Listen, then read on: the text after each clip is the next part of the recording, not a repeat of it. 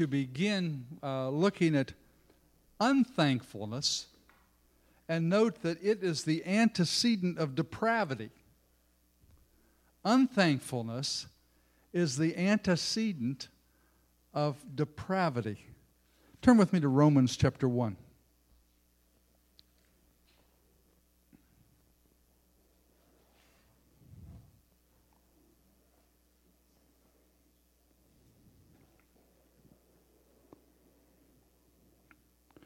Romans chapter 1, begin reading in verse 20.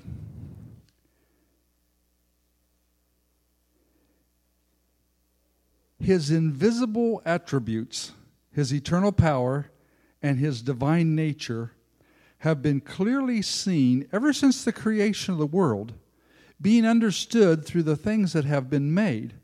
So people are without excuse. For even though they knew God, they did not glorify him as God or give him thanks. Instead, their thinking became futile. Their senseless hearts were made dark. Claiming to be wise, they became fools. What is the root of evil? How did Satan bring into the world this foolishness? So what is the root of evil? Yes, the love of money in 1 Timothy 6:10. But does that issue grow deeper? Is there what is the root of the love of money? What gives the love of money life?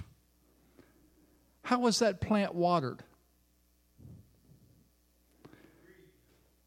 Yeah, greed, the fear of loss. That's right, the fear of loss, greed, the grasping, the clinging to what might be lost, even to the loss of life itself. Turn with me to Philippians 2.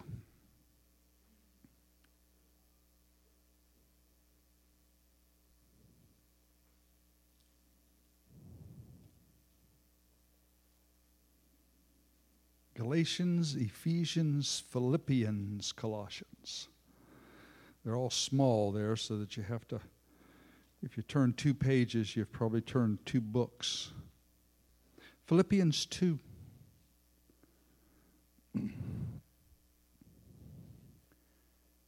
Paul says, have this attitude in yourselves, verse 5, which also was in Jesus Christ, who, though existing in the form of God, did not consider being equal to God a thing to be grasped or to cling to.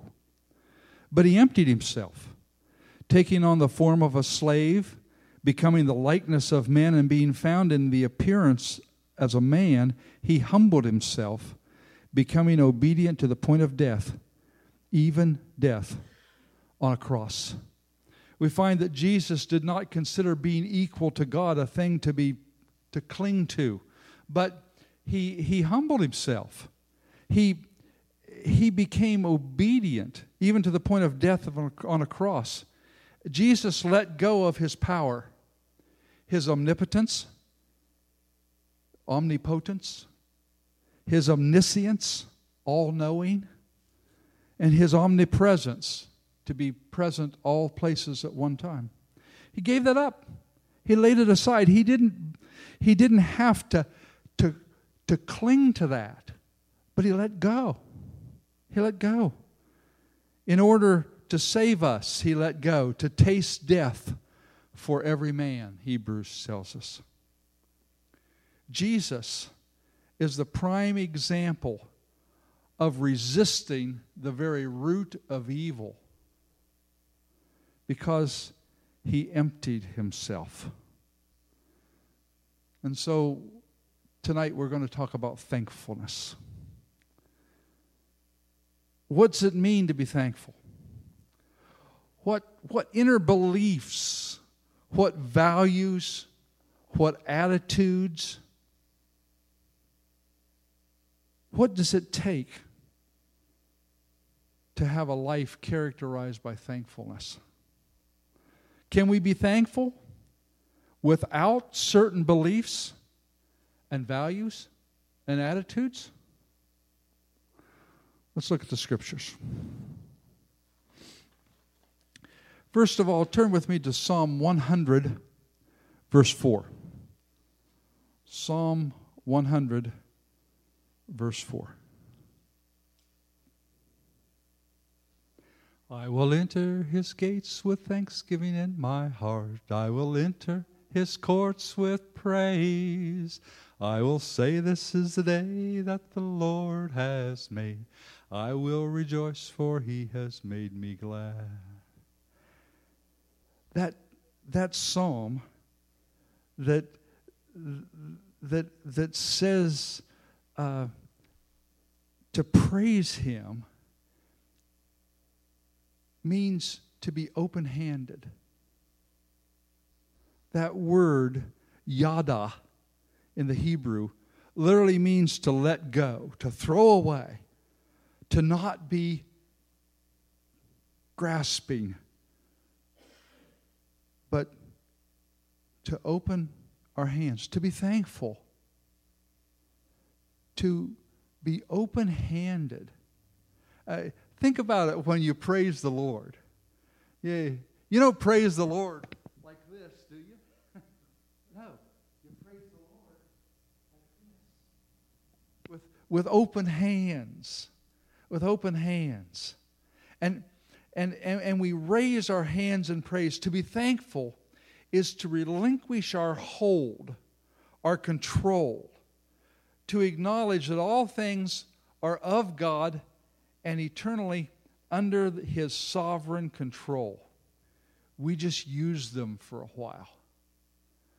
I was walking in a cemetery in St. George's, Grenada, and reading the tombstones. It was an old cemetery, and on one tombstone, it grasped my attention. It said, "God gives us love. Someone to love, he lends us. Someone to love, he lends us." We can't even cling to our loved ones. They're the Lord's. We are stewards, not owners. Pastor Joe illustrated that. He said yes, ownership, stewardship. Ownership, stewardship. We release when we are stewards. What did they say in the book of Acts about the early church? They didn't consider anything they had to be their own. They had all things in common. They were thankful people. And this characteristic of thankfulness is all about being able to understand that it's not ours. We don't own it. We only use it. We only use it. Yada, thankful, open-handed. Turn with me to 1 Thessalonians 5:18. Now, that's really our primary scripture in 1 Thessalonians 5, because that's where we are going. If you've been following us in our study, we're talking about the coming of Christ, the fact that his coming is soon, even right at the door. And in 1 Thessalonians 5 and verse 18 is where we are now. And it says, "In everything give thanks, for this is God's will for you in Christ Jesus." In everything give thanks. We are to have a thankful heart as we are waiting for his return. As we are looking forward to the rapture of the church, we're to have a thankful heart. And that means to be open-handed. That means not to grasp anything, not to grasp any person, not to grasp any place. We're pilgrims and wanderers. We are kingdom dwellers, not citizens of the United States only. And, I'm a patriotic guy. I spent 26 years wearing a uniform. But, it's not that we are citizens of the world, like the world wants to tell us, like it's taught in our schools where we're citizens of the world. No, not if we're Christians. We're citizens of the kingdom. We are living in the kingdom of God. When we asked Jesus to be our Savior, we stepped out of this world and we stepped into the presence of God, and we walk in His kingdom. And in His kingdom, there are some big differences. Back to Romans chapter 1. They became fools. This is the opposite of thankfulness.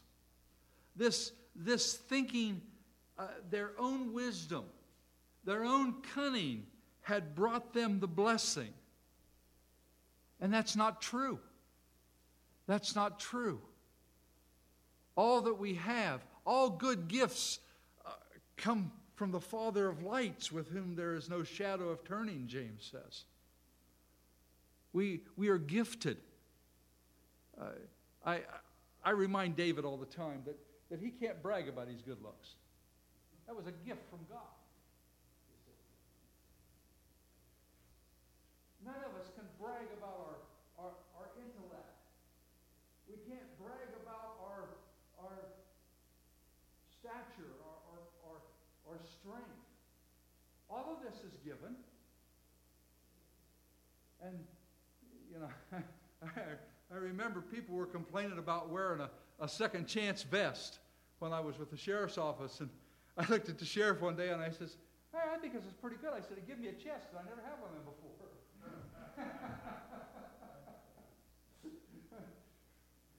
You see, we can't brag about any of that because they're gifts. Some of us have it, some of us don't. But one thing is ours. It's intrinsically ours. And that's our will. We can choose. We can choose. And worship is choosing to let go. Thankfulness is choosing to let go. I think it's wonderful. You remember what happened to Nebuchadnezzar? Nebuchadnezzar was king of Babylon. And Daniel had this vision. Or Nebuchadnezzar had a dream. And he told it to Daniel.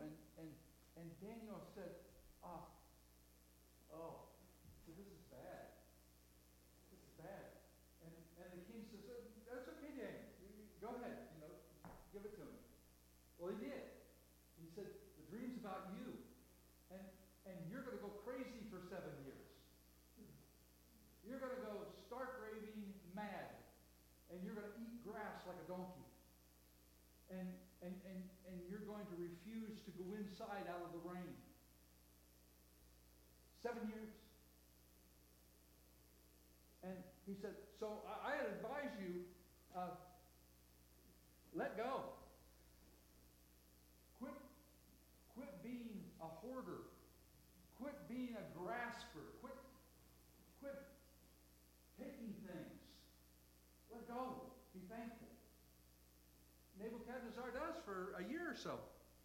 Then one night he is out walking on his veranda and he says, "Isn't this Babylon, the great city that I have made for my glory?" And the Lord spoke to him and said, "That's it, buddy. You're out of it. 7 years. That's crazy." Now, God miraculously kept his kingdom. And for 7 years, they kept it going. And after 7 years, he came to his senses and trimmed these nails that had grown and trimmed his hair and began to live inside again and sleep in a bed and eat food at the table. And then he said, now I know.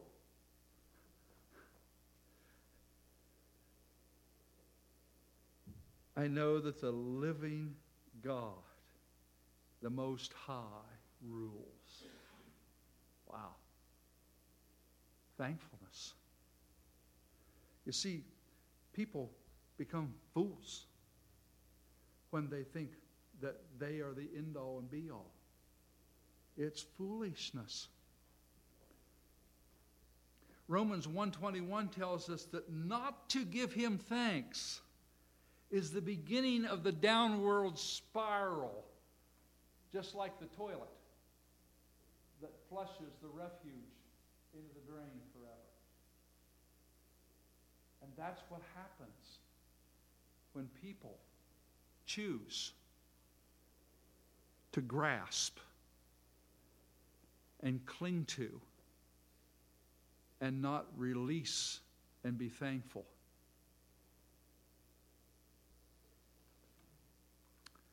So let us consider these beliefs, these values, and these attitudes that we need in order to be thankful. Stop a moment and gather your thoughts. Can someone have a good belief system and still be unthankful?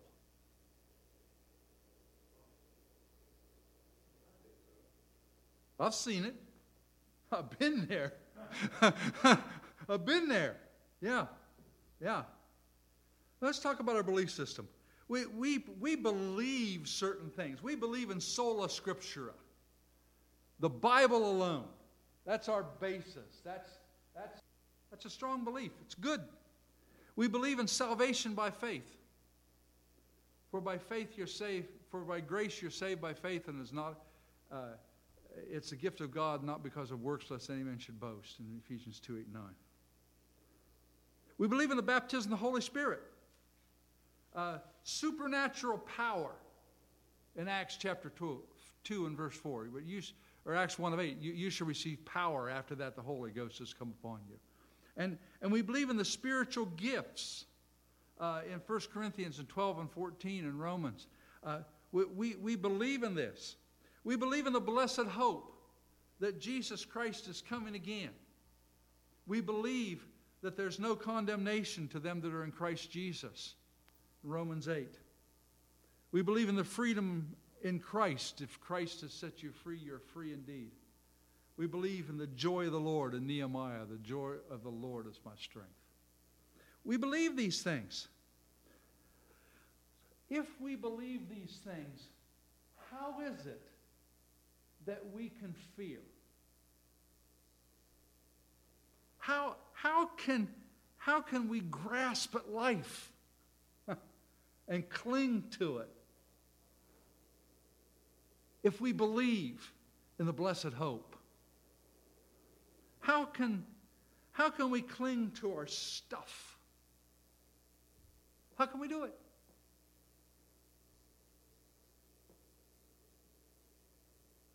How can we walk around with closed fists, portraying unthankfulness,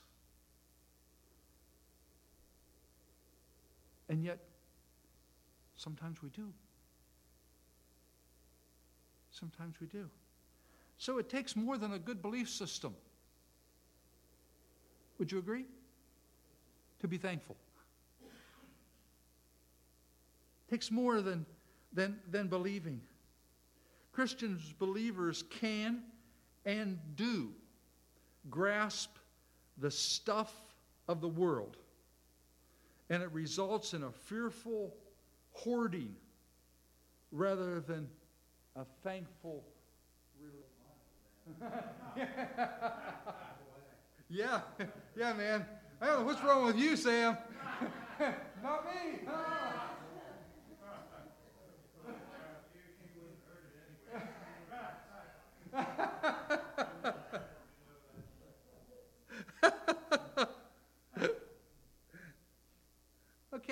So we can have a good belief system, but we can still fall into this unthankfulness piece. So let's talk about our values. Our values. You've heard so much from me about values, you're probably sick of hearing it. But you know, the bottom line is that the lust of the flesh, the lust of the eyes, and the pride of life, the values of this world, many Christians embrace the values of this world rather than the values of the kingdom. And so when they receive blessings from God, they don't recognize them as blessings. I think what Sam said is really important, because the Bible says that he who gets a wife gets a good thing. I agree. The most valuable gift that the Lord has given me outside of salvation is my wife. Wonderful. And yet, sometimes people begin to look at other people as objects rather than subjects. And they begin to compare their object with someone else's object. And so I've got my antique 89 Ford truck that I really like. But you know, I go to a car show, and here this guy's got a 1950 Ford that's awesome. And I begin to compare my object with his object. Get that? But people are no objects. No objects. They're subjects. They're people. And so God gives us people, and we begin to look at them as objects and compare them with other objects, and then we may not be thankful.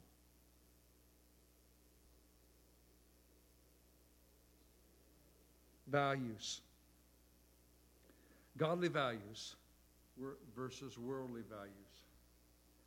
Is it possible to have a good belief system and a good value system and still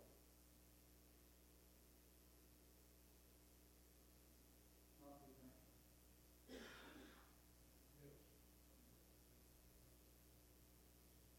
What do you think? What else might be important?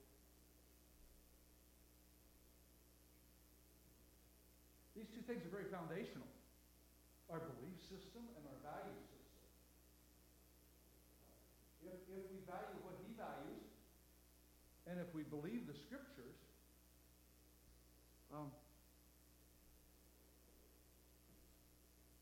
what else?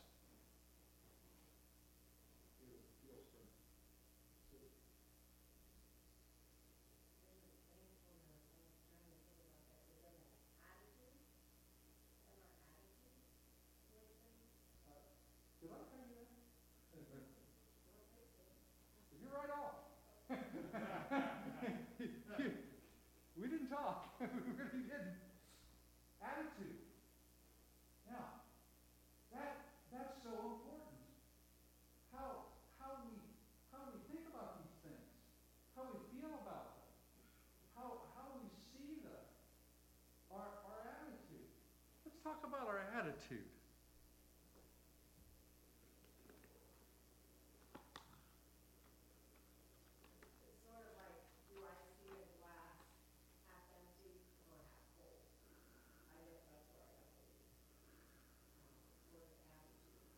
Yeah.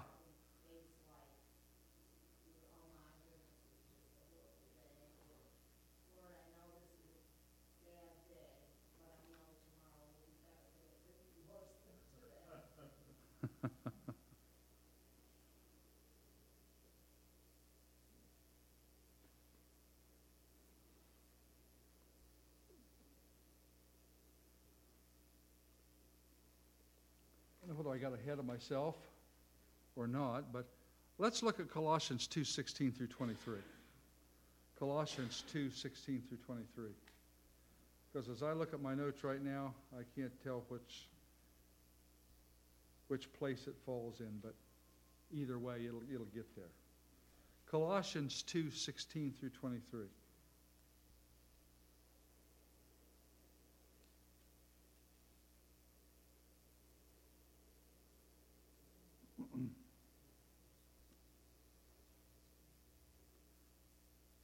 I think this still fits under values.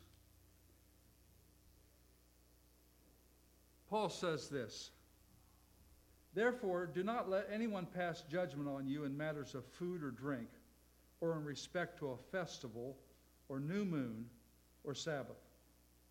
These are a foreshadowing of things to come, but the reality is Christ. Let no one disqualify you by insisting on false humility and worship of angels, going into detail about what he has seen, puffed up without cause by his fleshly mind. He is not holding fast to the head. It is from him that the whole body, nourished and held together by its joints and tendons, grows with a godly increase." If you died with Christ to the basic principles of the world, why, as though living in the world, you do you subject yourselves to their rules?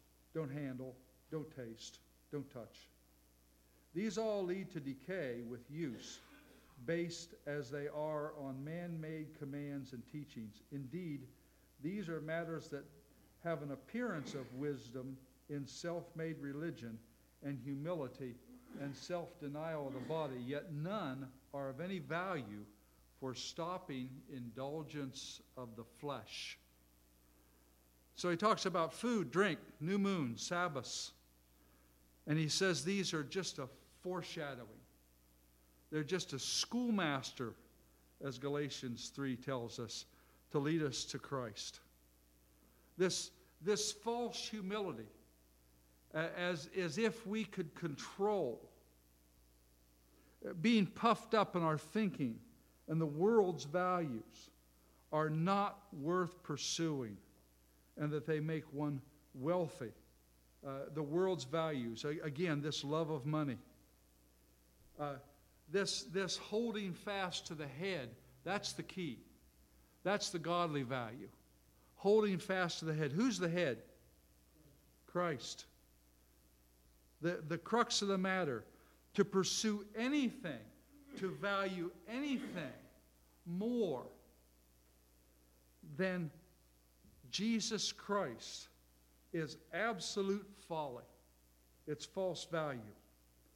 And so Christians can get involved in man-made stuff and not value God-created things. And Paul says here, none of these are of any value for stopping indulgence of the flesh. This means that grasping or valuing any worldliness is to be unthankful, because it's placing value, eternal value, on something God calls dung. This whole... I guess the example I'd like to use is about churches. Christians and churches. Have you ever heard Christians talk about how their church is the best and the greatest? And how you got to come to my church. It's my church. And my pastor. And my church sits on the corner of walk and don't walk, and it's a great building, and we've got a great program, and it's my church, and there's nothing wrong with loving your church if you understand that what you're really loving are the people and Jesus and the presence of God.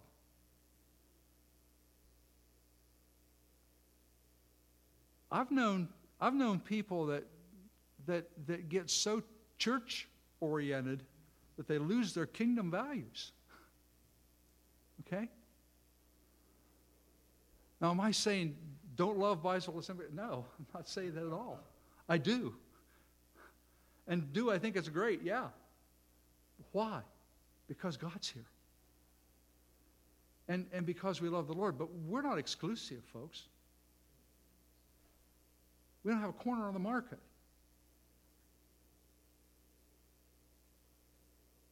Anytime we value a building, a program, a pastor, I don't have to worry about you valuing the associate pastor. But you see, our whole focus is kingdom values. But again, as I said, a good belief system and a good value system, there's more. And that's what Karen said, this attitude. Let's talk about attitudes. An attitude can overshadow orthodox beliefs and even godly values. Philippians 3:12 through 21. Just about 2 pages back.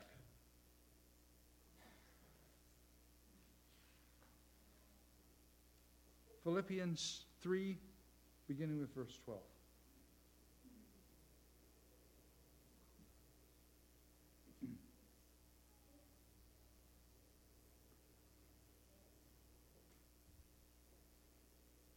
We got it?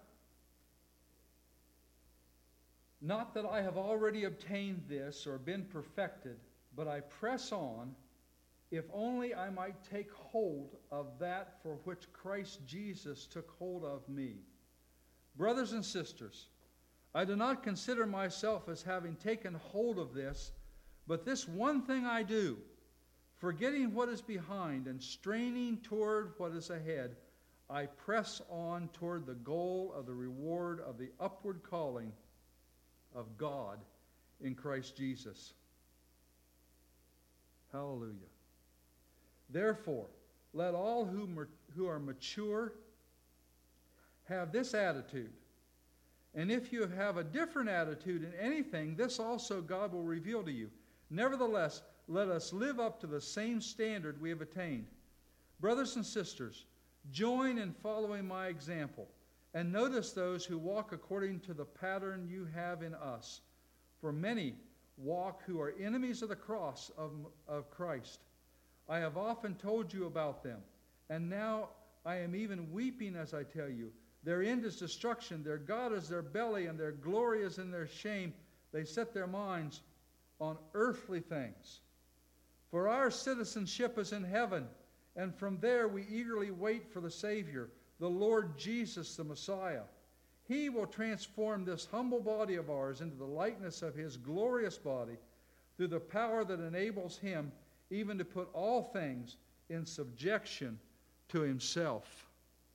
One thing I do, Paul says, a single-minded attitude, and that one thing is the pursuit of God's will. Now, you know, when I was reading this sounds like he's talking about pagans. He's talking about Christians. He's talking about some believers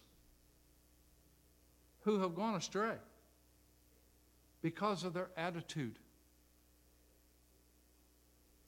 Have this attitude, he says. One thing. Attitude is essential.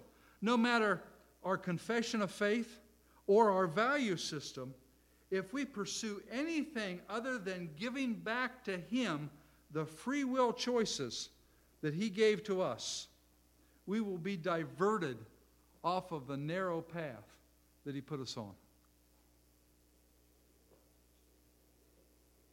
Here's the key. Every day, every moment, we walk in the heavenly realm. We are citizens of the kingdom. And we need to walk in the kingdom of God. and not in the kingdom of this world. This means having the same attitude as Jesus had, who didn't believe that he had to cling to anything, even his power as God. But he released it in thanksgiving. A lifestyle, folks. That's what he wants.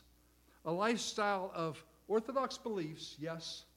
Of good values, yes. And of an attitude of gratitude. An attitude that says, I don't have to cling to anything. I can let go. I can be free. Nothing I have is mine. Nothing I have do I have to worry about losing. It's all the Lord's. Thanksgiving. Thanksgiving. And it's because he loves us.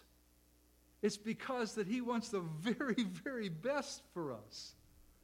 That he says, look, I'll give you anything you need. If you abide in me, and if my word abides in you, he says in John 15, verse 7, you can ask anything. I'll create it for you. Your heavenly Father loves you so much. So much. But you see, this abiding in him means that you've released it all. All of it. Your thoughts.